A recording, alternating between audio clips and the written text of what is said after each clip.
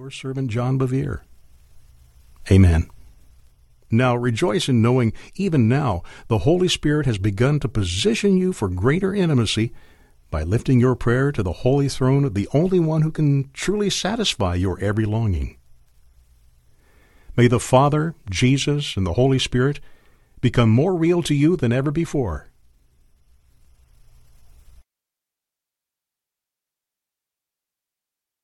Chapter 1.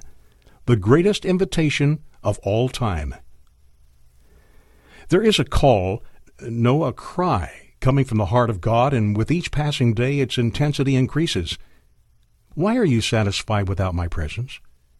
Why do you remain distant when you could have intimacy with me? All of us have friends or people we admire and want to be closer with, and a request to share their company fills us with anticipation, joy, and excitement. We happily do whatever it takes to clear our calendar and accept their request.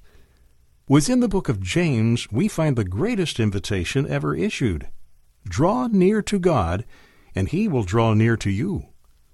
Stop a moment and ponder this. The Creator of the universe, the earth, and all its inhabitants requests your presence. Not only your presence, but He desires to be intimately close. For we are told He is a God who is passionate about His relationship with you. Exodus 34:14, New Living Testament. This is God's passionate desire.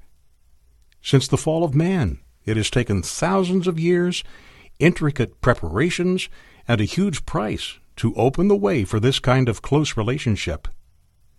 Adam knew the Lord openly, but because of sin or disobedience was separated from His glorious presence, and his fate extended to all mankind. However, the Father yearned to redeem our fellowship from this terrible separation.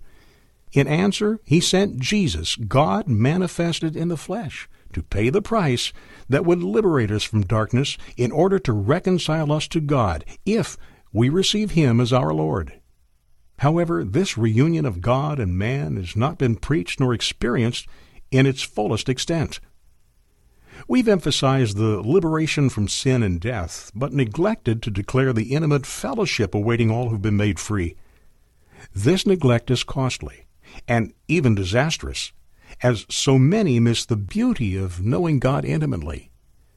A parallel of this tragedy was played out in the Old Testament with the descendants of Abraham. The book of Exodus opens with Abraham's descendants suffering under harsh captivity in Egypt for almost 400 years.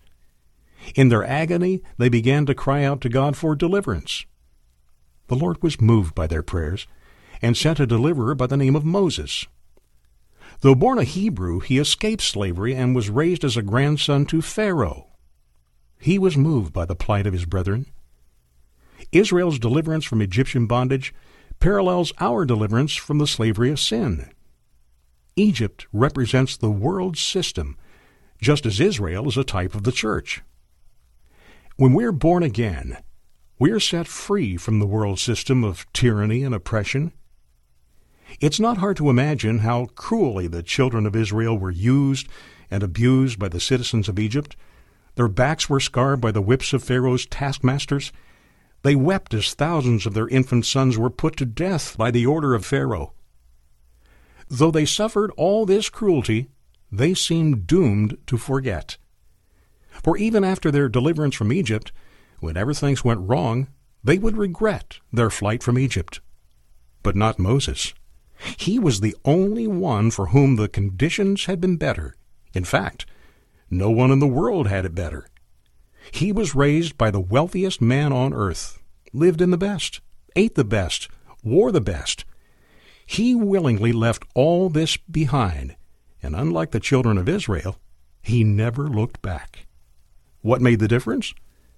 The answer is Moses had encountered God. He saw the fire and drew near. He met the living God in a burning bush on Sinai. Israel did not. When the Lord called him aside, he drew near. Later, when the children of Israel were presented with an even more wonderful invitation, they drew back. See Exodus 20, verses 18 through 21. I very frequently ask